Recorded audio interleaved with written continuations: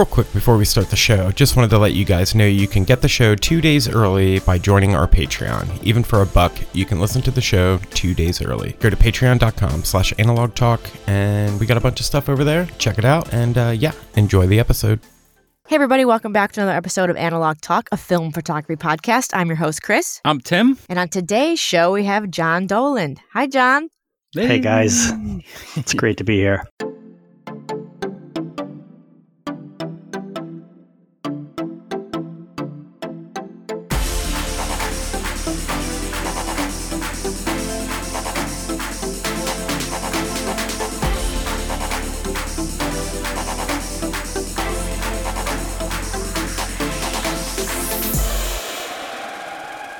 We are so excited to talk about your fantastic career. But before we get into it, do you mind just introducing yourself to our listeners and kind of sharing how you got into photography? Well, I'm one of these people who found photography early, and it's pretty much the only thing I've ever done since I was 15.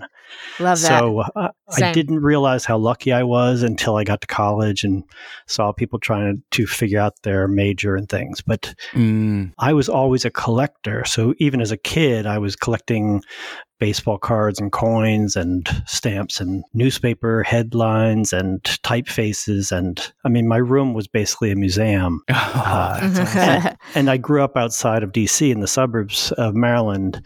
And I spent a lot of time going to the Smithsonian as a kid and just absorbing the stuff of life. And I realized later in life that photography really is about collecting moments, collecting time in two dimensions. And so it's pretty much just been the same thing. But to find it early meant that I got a lot of the technical stuff deep inside me. You know, even by the time I was 25, I was film photography was very deep inside me, very fluid. So it helps. I moved to New York when I was 23, 24, and I spent the next 6 years. I was a terrible assistant, but I was a good printer. So I ended up in darkrooms for a long time. And I think I learned about photographs from the inside, from seeing them as negatives, from translating them from a 35 millimeter negative into a 16 by 20 print. You get to know a photograph in a whole different way. Wow, that's a good way to think about it. Yeah, I've never thought about it like that. Well, I mean, I keep wondering now, is anyone ever going to spend that many hours a day in a darkroom the way I did? So it was a strange apprenticeship, but it was a long apprenticeship too. I didn't really start making real money till I was 30. So, I didn't start shooting jobs till I was 30. So I was printing for a photographer named Sylvia Plahe, who's kind of a photographer's photographer, a real legend. Yeah. Love her work. And she became more famous when her son, Adrian Brody, won the Oscar. Now I know who you're talking about. Yes, exactly. So, I was her printer for 4 years in the late 80s. Way. And, wow. Adrian was a 14-year-old kid, and he was in the house in Queens. And part of my job was to take him after school and go out and play football with him and wrestle with him. No way. Yeah. Wow. So, it's funny. It goes back to there was kind of an old school way of working in New York, which was you aligned with one photographer and you became their sort of an apprentice, but unofficial. You were aligned with that one person. And I was definitely lucky to find Sylvia, and because she's so well respected and revered, really. Man, again, I have to say it. This is why I love doing this podcast so much, because I had no idea that was a part of your story until right now. Right. And that was one of the first photo books. She did I guess it's kind of like a bunch of her work throughout the years, and there's a Tom Waits album that comes with it. One of the first photo books I ever bought, getting into this whole thing. And that's like one of those books I hold dear to my heart. Wow. And to hear you say that is just legendary. I love it. That was my final project, was printing that book. No way. Wow. I got goosebumps right now. Goosebumps. This is amazing. It really was an incredible it was an incredible kind of culmination of all my years there. And it was her first book, and it was called Unguided Tour. Yes. And it was, that was kind of her weekly column for the Village Voice.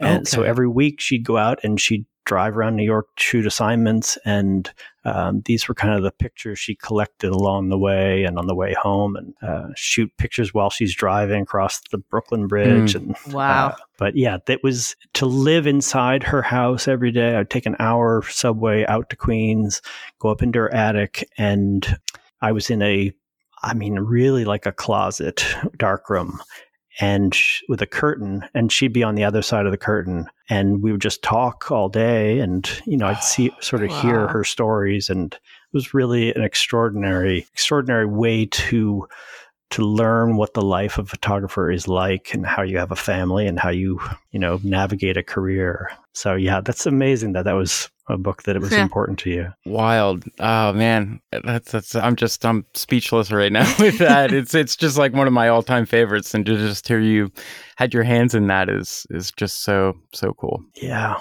Well, it really was a kind of jumping off point for me, because she had a big show after that book came out, and my final project was to print 216 by 20s of the book for a few different shows. And one of the museums paid me directly for it. And that was kind of the seed money for my business. So, that's when I left her. And it's also funny from a kind of darkroom printer's standpoint. When I started with her, there was a stack of contact sheets that she wanted me to make work prints of. Back in the old days, you make 5x7 prints. Yeah. And it was maybe 4 inches tall, full of, 300 contact sheets with circled things. And I looked at the box when I left after 4 years of printing every day. And the box was about the same depth of still things, because she photographed so much. And she, in the old days, you had to take it from the contact sheet and make a print to really make it come to life. So, she has an incredible archive. Man, I bet. Man, so what was the next step then? You finished this show, and you're ready to start your own journey. How did that all start? Well, it was the Lower East Side in the 90s, the early 90s. And the good thing was that rent was cheap. So my apartment was $500 a month. And I had a darkroom in my kitchen. And the bad thing was that I was fairly shy, and my work was not, I didn't know how to light. I didn't know how to, the pictures were not super glamorous. So I would take my portfolio around to the magazines, and the response was not overwhelming. It was, you drop it off on Tuesday, pick it up on Thursday, and maybe there'd be a little note in there. But it was certainly, 6 months or so of just kind of nothingness, and calling people and not getting any response. So it took me a while to make that transition, but a friend of Sylvia's asked me to shoot a wedding, and that was, I'd shot a few friends' weddings, so I shot one wedding for that art director, and those pictures had a spark to them. It was quite unique, and I started showing that when I'd go to magazines. But in the early 90s, to do weddings was the lowest form of photography. Right. So it was, most people looked down upon those pictures. And then every once in a while, there was one photo editor at Condé Nast Traveler who saw them. And, she said, I like your book. I don't have anything for you. And then she sort of whispered, like, but I have a wedding. I'm getting married next summer. So, man. As soon as I got that one person, that led to, then the word of mouth started going like crazy. And it was mostly art directors, photo editors, writers, magazine people. And it was basically people who didn't want a wedding photographer. They wanted a photographer at the wedding. Yeah. So it was kind of a mind shift, and it opened up this whole different relationship with these people. So I always felt like I was let in the back door after that. Yeah. I was going to say, did that then lead you in the door? because then they see you in a different, Well, if I had shot your wedding, Chris, I would know your family. I would know your crazy uncle. I would know, you'd see the house you grew up in. So it did lead to incredible, really great creative relationships and great friendships. And, it was a whole different way, because there's the basis of a good relationship is trust. And the basis of good, when I shoot a wedding, is would people trust me to tell the truth and make something extraordinary. So, and also these people had great taste. So they didn't want the cheesy pictures. Helps. They want it. Yeah. And you can totally see that in your work too. Like there's definitely like a documentarian's eye going on at these weddings that I love that stuff. I live for that kind of photography. And then to take it into like the wedding world, I mean, come on, dreams are made right there. Well, it was a funny time because most fashion photographers wouldn't touch a wedding. Most serious journalists wouldn't go near a wedding. It really was this kind of corner of the industry that was disregarded and disrespected. And I thought it was hilarious. I had no problem keeping it to myself. And there was a group of maybe 10 of us in New York in the mid 90s. And, we embraced it fully. And then I was at an agent's office in 94, 95. And she saw my wedding work and she said, Martha Stewart's about to start a wedding magazine. And she's like, my sister works there. And you got to run up and show your work. And that was really this kind of breaking point where I walked in, showed work, and they said that beautiful thing, like, can we keep your book for a while?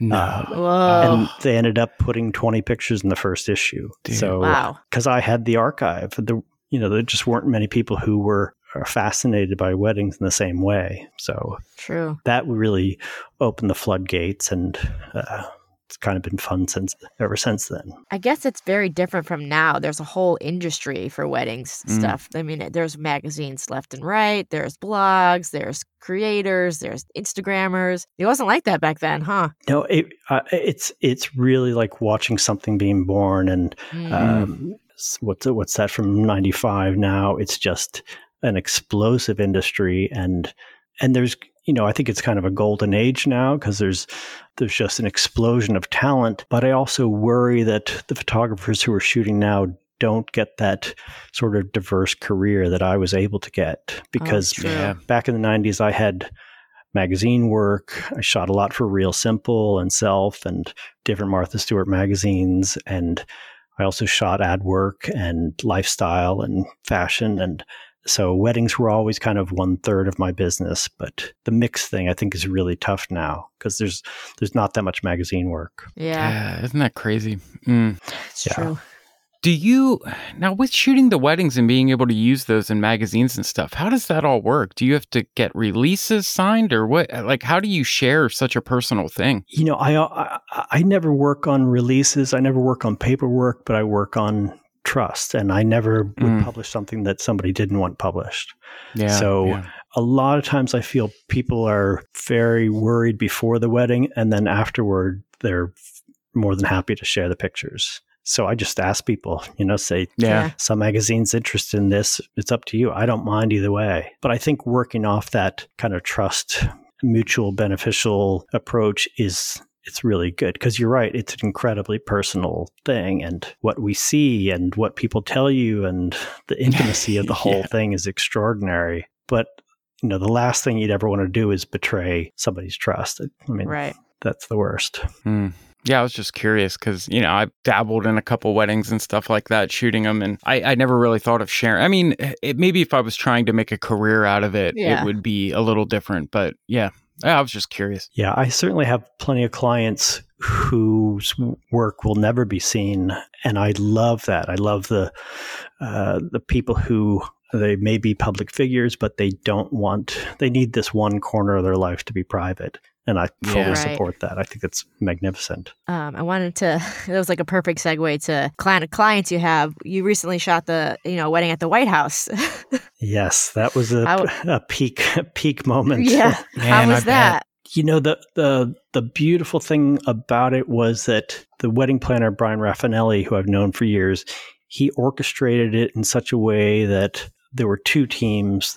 I was one team and Corbin Gherkin was the other team. And so we divided up the work. I had a lot of freedom to work the way I work, which is by myself, quite small and nimble. And I've had this realization that some photographers are directors and some photographers are collectors. Yeah. And I'm a moment collector. I'm terrible at telling people what to do, but I'm good at finding these slivers of truth and these tiny moments of great meaning without interjecting myself. So it was a great kind of two-pronged approach. And also because I'm from, DC's always been big in my heart. To go back there for this wedding was just really extraordinary. I didn't even think of it like that.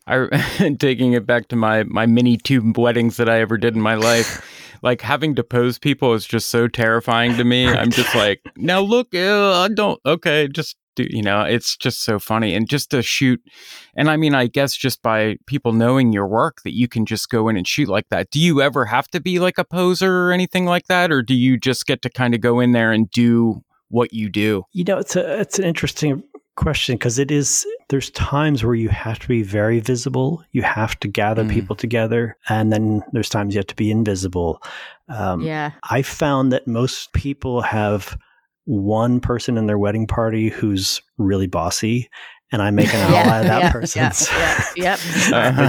Who's your who's your cousin who's got the loud voice who can wrangle all these people who are already drinking, started drinking. Exactly. It's funny that you say that because at my brother's wedding, his photographer had that same kind of like fly on the wall, photojournalistic type of approach. And he had prefaced that before. He was like, this is my style. This is kind of what I do. And me, I'm the former wedding photographer. When it came time to formals, I'm like, I was the one who was like, okay, like Bartolucci's over here, like Fagan's this way. And I was like, this guy's, I was like, I don't know what he's getting. I was like, I don't know. And did he get it? Oh yeah.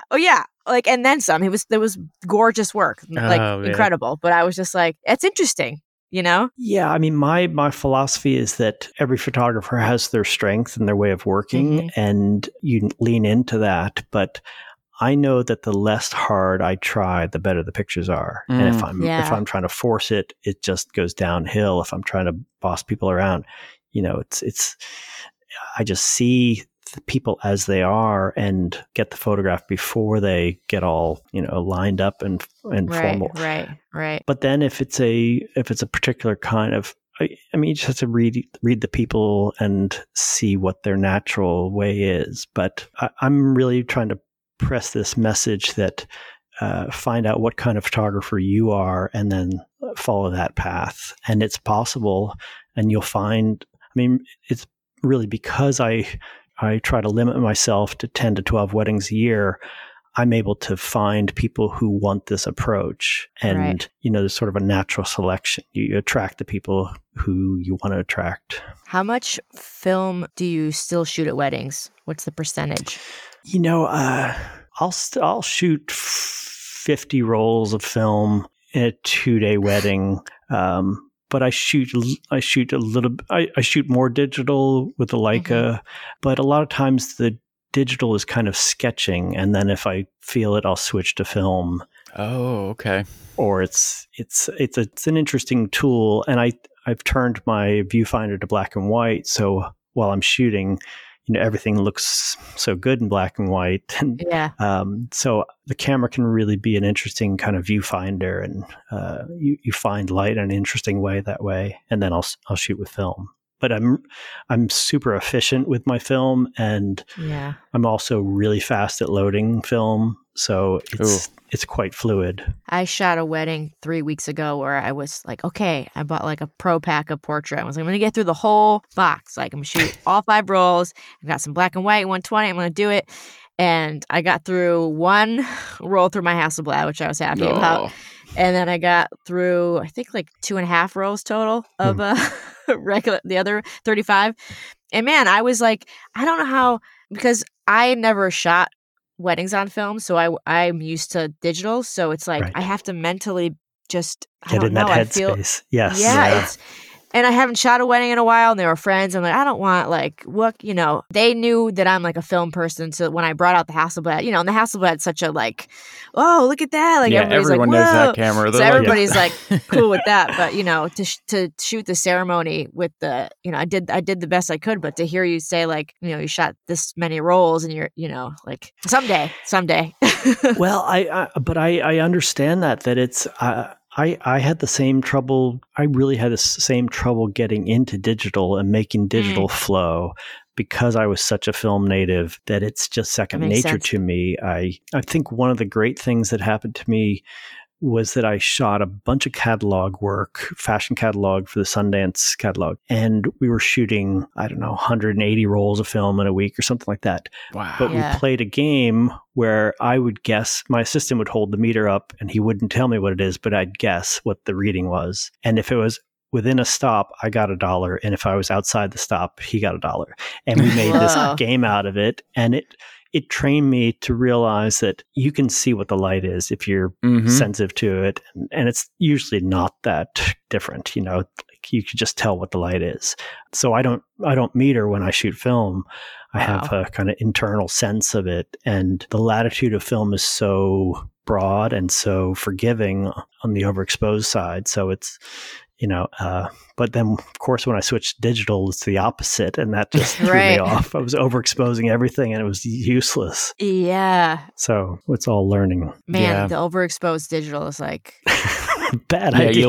You lose all the info. You lose everything. It's terrible. Yeah. Man, that's such a fun game to play. I used to, when I was shooting street every single day, I could do that. I could walk out and be like, F8 at 250, and I would look at the meter and be like, yep, F8 at 250. Man, it's just fun when you get in that groove of knowing light. I mean, I could still probably do it, but it's not going to be as close as it used to be. I think we need to make a game out of it. Go out with a bunch of friends. We think that the light is always changing, but it's not. It's basically, cloudy day in New York is a cloudy day in New York. Right. Yeah. I've been shooting a Diana camera, and that's really kind of making me think about okay, there's two settings, cloudy and sunny. Yep. All right, here we go. So remember that when you're shooting my Leica, it's cloudy or sunny. Exactly. Yep. Exactly. Sunny 16. Yep. And so you just released I guess probably about a year ago, right? You released your whole book on your wedding photography. Congratulations. I did. It was really...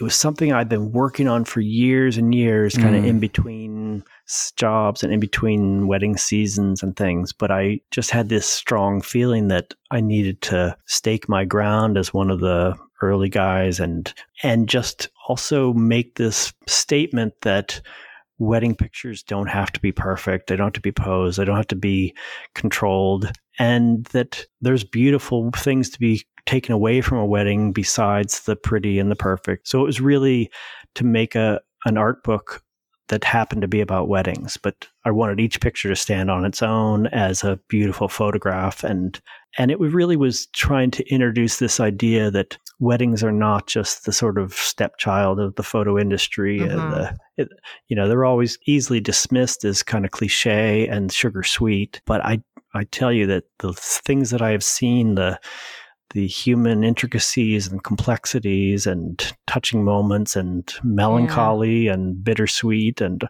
all these flavors that don't get really shown in those wedding magazines as much. And I basically just wanted to put that out to the world, that it's a multifaceted area of discovery, and I think it's been overlooked. So, and the book's gotten a really great response. It's pretty much almost sold out, and but maybe we'll do an expanded edition with some of the new weddings. You never know. Oh, that's a great idea. Yeah. Books are fun. It's always fun, picking the photos and telling the story with that. Oh, you got some really beautiful pictures in there too. We were talking before we hopped on, and just there's this one shot where it's just, I think it's a young boy in the family kind of just sitting there looking at the camera, and it just reminded me so much of just street photography or documentary photography. It just really speaks my language. My love language is street photography. So you want to get to my heart, do that. Yeah. I do almost see it as a sport that for a picture to really live in my heart, it had to have been taken I had to have taken some risk to make that picture. There's a lot of easy moments at weddings, but the pictures that made it into the book are ones that were usually single frames. It only existed for that one brief second, and I didn't orchestrate it. It was something I unveiled from the live event. And so I do kind of see my wedding work as I'm a live performer. I either get it or I don't. Right. But I've learned that if I take risks, the rewards are great. If I play it safe, it's kind of, it's like going to the factory making widgets. So that it's like the street photography mentality, but there's a blend of kind of fashion and sensuality and family documentary and narrative and storytelling, and there's a lot of elements. I mean, I'd never used the term photojournalist because I was a terrible journalist. I would miss the main story and get distracted by the something over here or I've always felt much closer to short story writers because it's not a specific factual thing. I don't think my pictures are factual, but they've got some question to them, some narrative. So, man, that's a great way to put that. Like a short story. I can relate to that. Yeah, I have great admiration for writers. I don't know how they. Oh, me too. I wish I could write. Me too. Ugh. Especially now that I have my own kiddo, I was like, I'm gonna journal. No. I haven't journaled once. Yeah, find some time for that. Yeah. But I mean, I wish I did. I did years and years ago, like stuff's starting to fade away.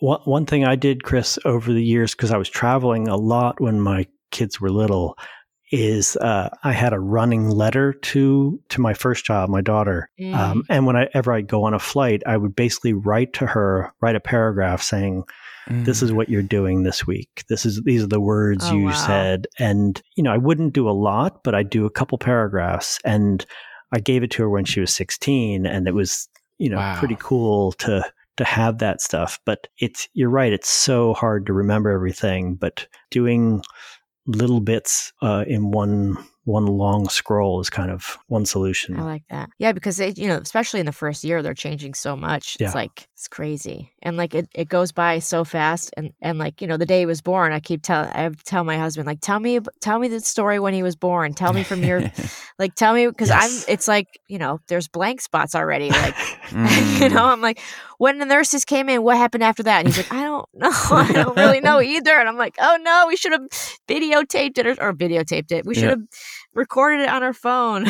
Well, we're so used to having all information all the time now. We're used to having surveillance cameras, and if you need the data, you can retrieve it. But I think in the analog world, things dissolve and disappear and fall away. Yeah. And you should, do you ever thought about intertwining some of those photos with some of those words to make, not even to put out, but just for you guys to have? That would be cool. I feel like the photos and the words would lend themselves to something very special. Yeah. I had to write 3-page introduction for my book or an essay for my book. It took me weeks to lock myself in a cottage a friends gave me. Right. And, there's a reason I photograph because writing is hard, but I was glad once I finished. I was glad what I got out,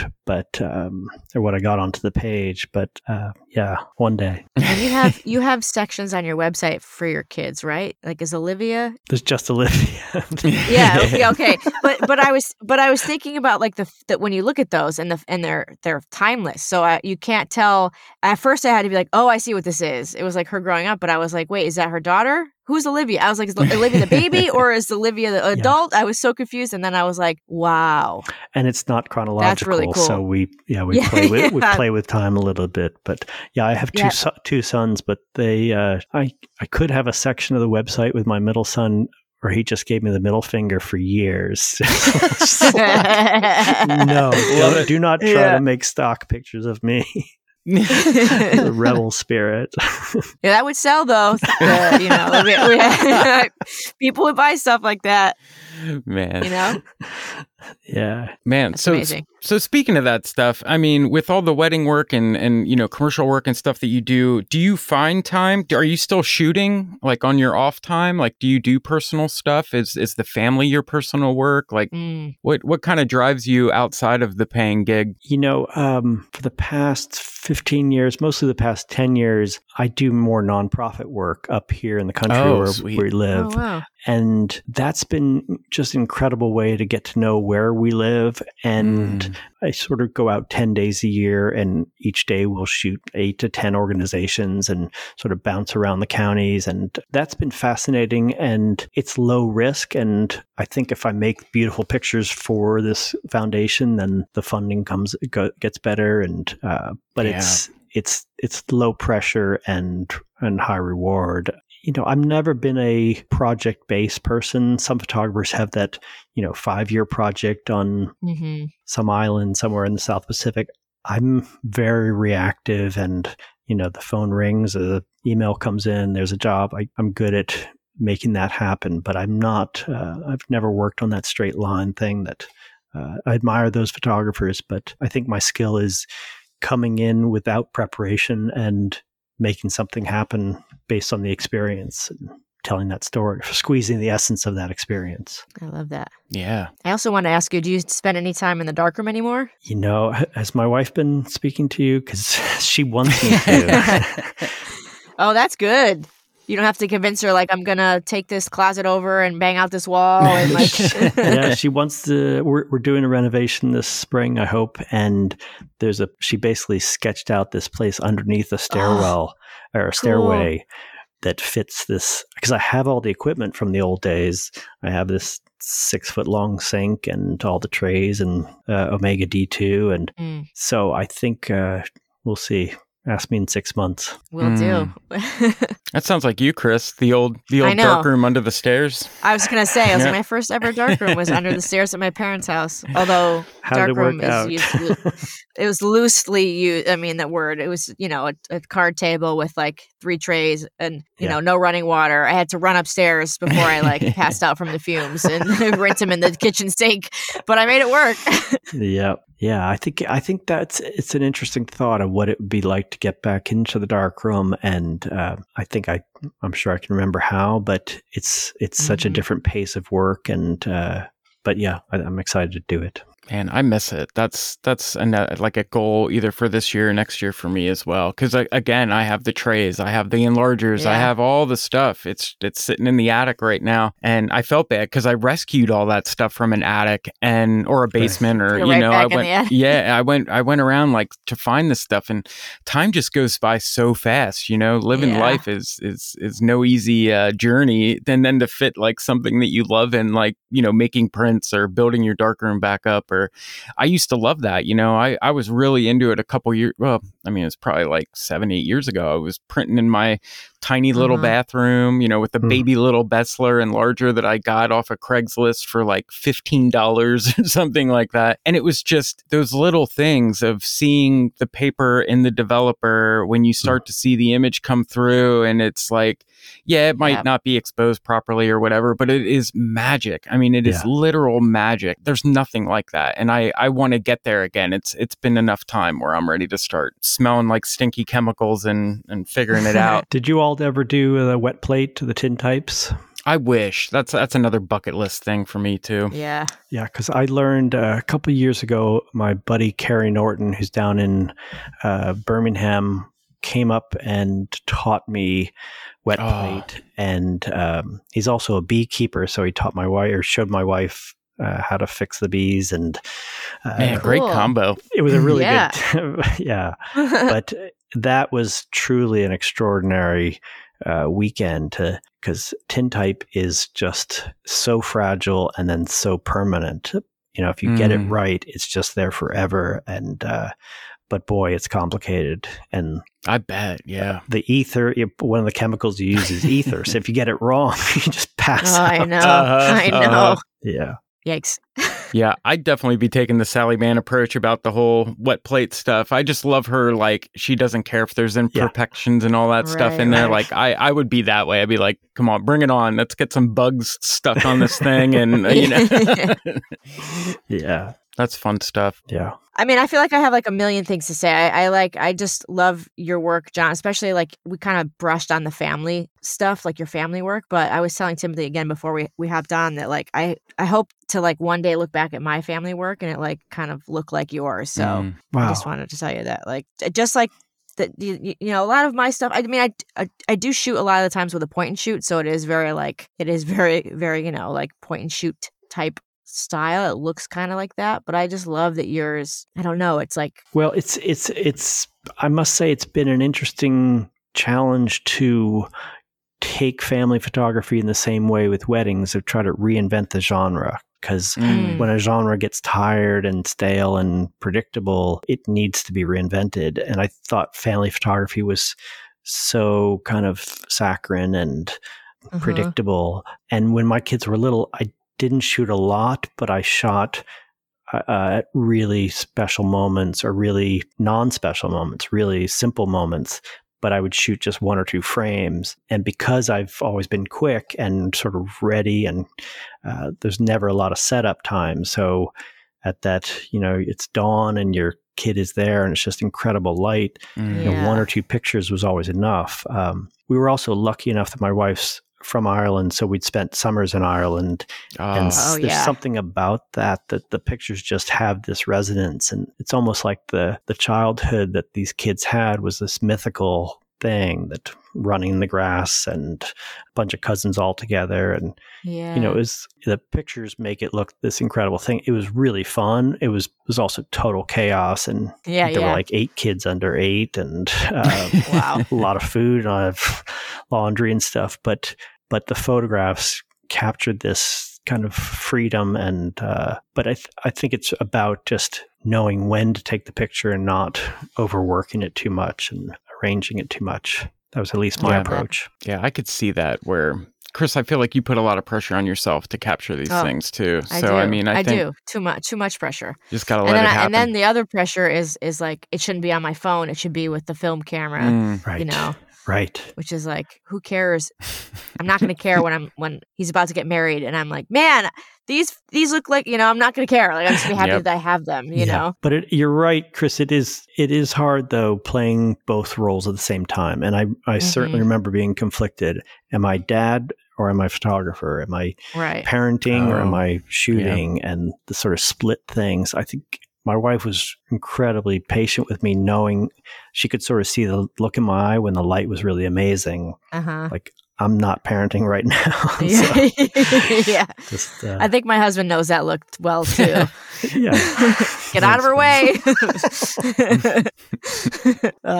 That's good. That's great advice. No, thank you. I like that. I also wanted to just kind of get an idea of, you know, since the whole pandemic and work slowing down, has things are they getting back to normal for working photographers like you, or is there still kind of a little bit of that hangover left? You know, I think I feel lucky to be, I don't know what the term is, an experienced photographer, not starting out right now, because I've had really great loyal clients, and I saw it back in 08, 09 during the financial crisis, which was pretty, in a lot of ways, more substantial hit to my industry or my niche. I do some ad work for financial firms and corporate stuff, and you know, that stuff just all disappeared in the financial crisis. But I was able to keep going on some of this work during the pandemic and coming out of it. And because I had that small number of weddings, a lot of the weddings just got smaller and more beautiful, more intimate, and really meaningful and kind of incredible, like unforgettable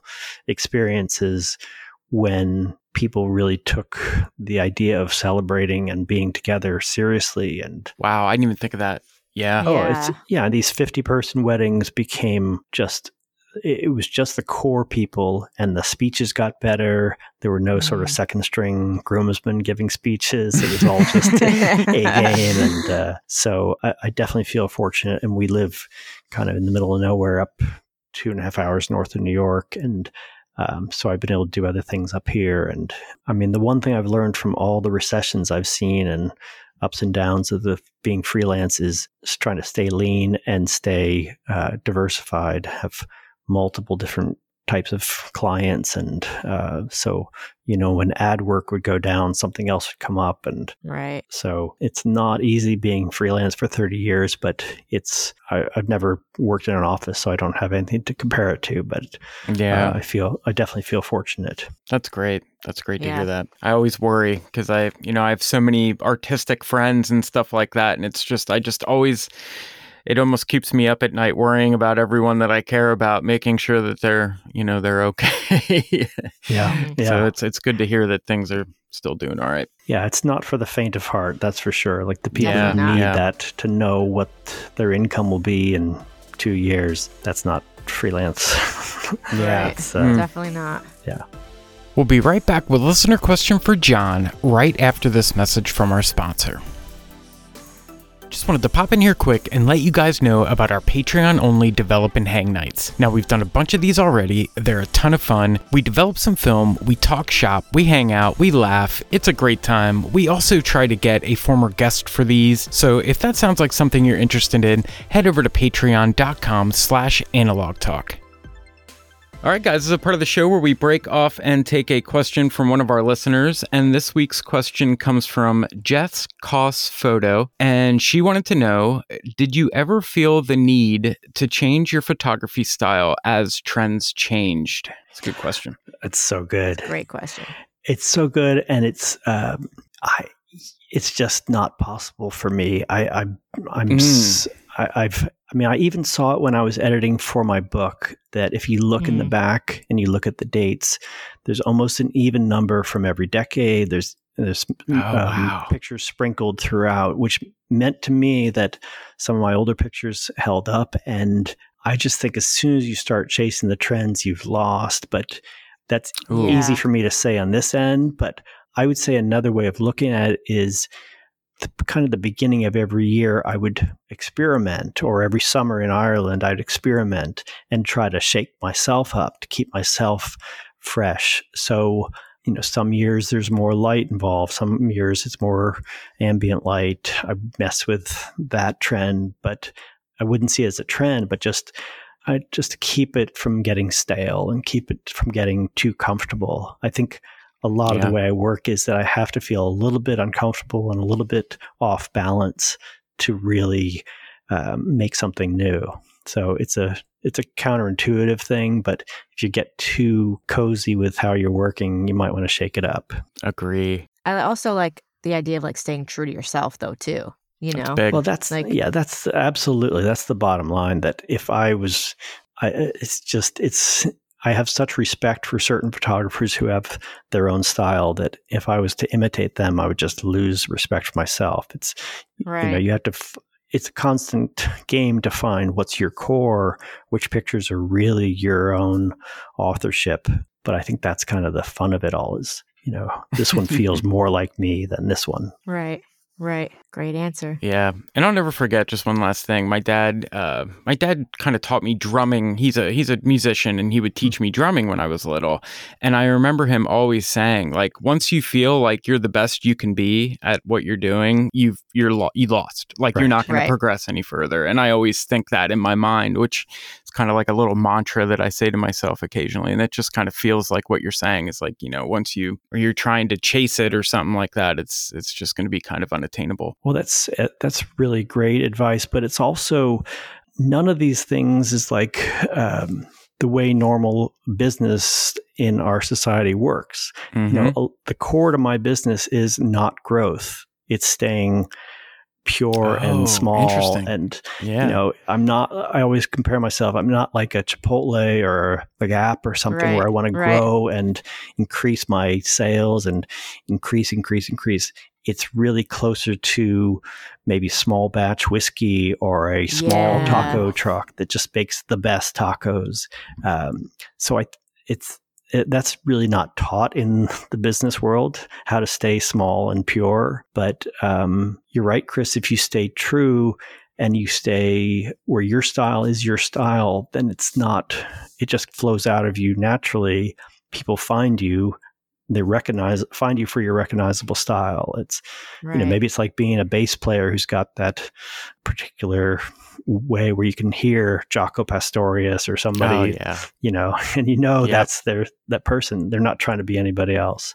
So I do find it really valuable to look at other artists and writers or musicians who've kept a pure career, pure style for 30 or 40 years. And maybe they're not the most commercial, maybe they're not making the most money, but they look back and they've had this really admirable run of it. And, so I always encourage people, find your kind of your heroes or people it's basically like your admiration list, and focus on them and what makes somebody sustainable creatively. Yes. Good.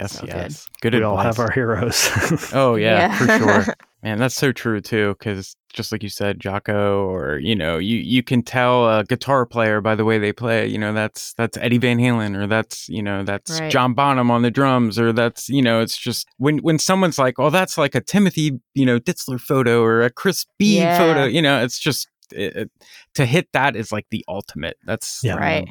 Yeah, my son, one of my sons was telling me about the guitarist from Wilco, whose name I forget, but there's something where, what's his name? But anyway, it'll come to me, but just how he's a guitarist. He's like that pure, so deep in the art of it, and not doing it for the fame or the money or the whatever, but the purity of it. Nels. Yes. Yeah. Such a good, So good.